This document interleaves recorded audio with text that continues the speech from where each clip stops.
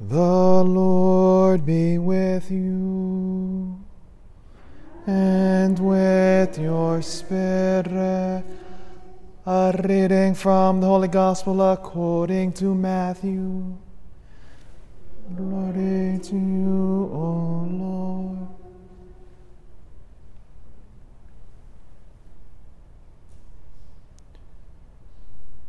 As Jesus passed by,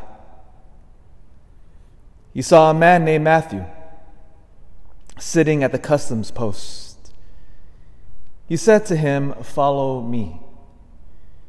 And he got up and followed him. While he was at table in his house, many tax collectors and sinners came and sat with Jesus and his disciples. The Pharisee saw this and said to his disciples, "Why does your teacher eat with tax collectors and sinners?" He heard this and said, "Those who are well do not need a physician, but the sick do. Go and learn the meaning of the words, and desire mercy, not sacrifice. I did not come to call the righteous, but sinners."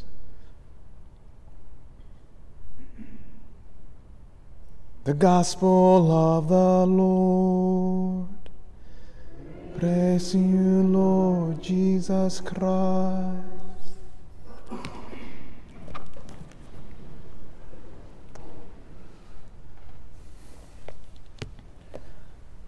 The greatest writer of the English language arguably could be none other than William Shakespeare. Many of us studied him in high school. We had to read his hard poetry. Many scholars now believe that this William Shakespeare was a secret Catholic. At that time period, when he was alive, it was under the reign of Queen Elizabeth I. And you could probably describe that England as a Protestant police state. Anglicanism was the official religion. They actually, in Anglican churches, they took attendance, who was coming up, liturgy. And if you didn't go to Anglican church, you would be fined. Priests were outlawed. So the Catholic Church had to go underground at the time of William Shakespeare. William's mother was part of the Alden family, which was they called them the refusers. There was a name that they called us, people who refused to pledge allegiance to the Anglican Church, which was the official state religion. His mother's family were known as those rebels, Catholic papists. His father, John Shakespeare, was fined because he didn't attend the Anglican services. His daughter, Susanna Shakespeare, was Catholic, documented. In fact, when William Shakespeare died, he left his entire estate to her and not his Protestant family. And before he died, William Shakespeare bought a house which was known to have a priest hole. Do you know what a priest hole is? So during Elizabeth I's reign, faithful Catholic families would have secret holes or compartments in their house where they would hide us. Because we would have secret clandestine masses, and Catholics would sneak in order to receive the Holy Eucharist. Later on, when they were looking through Shakespeare's house, they recently found hidden Catholic pamphlets in the walls.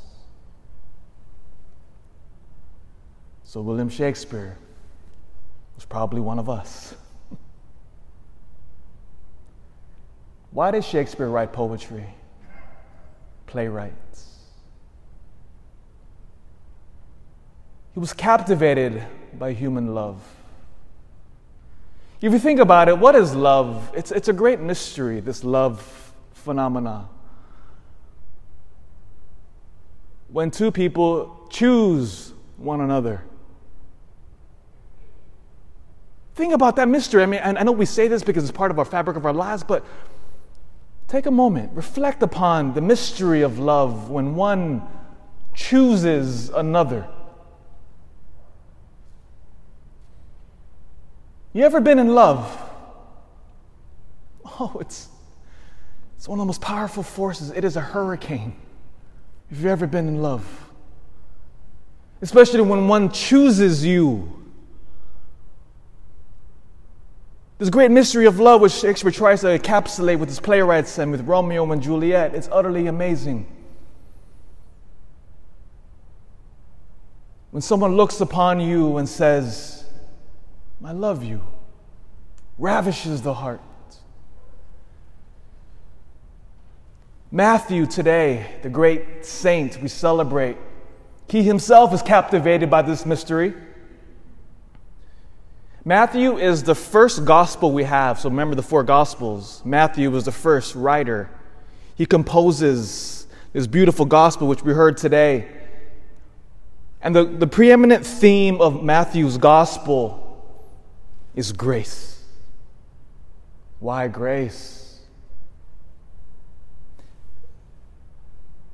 It says here, which we just heard, Matthew sitting at the customs post. Matthew was a tax collector.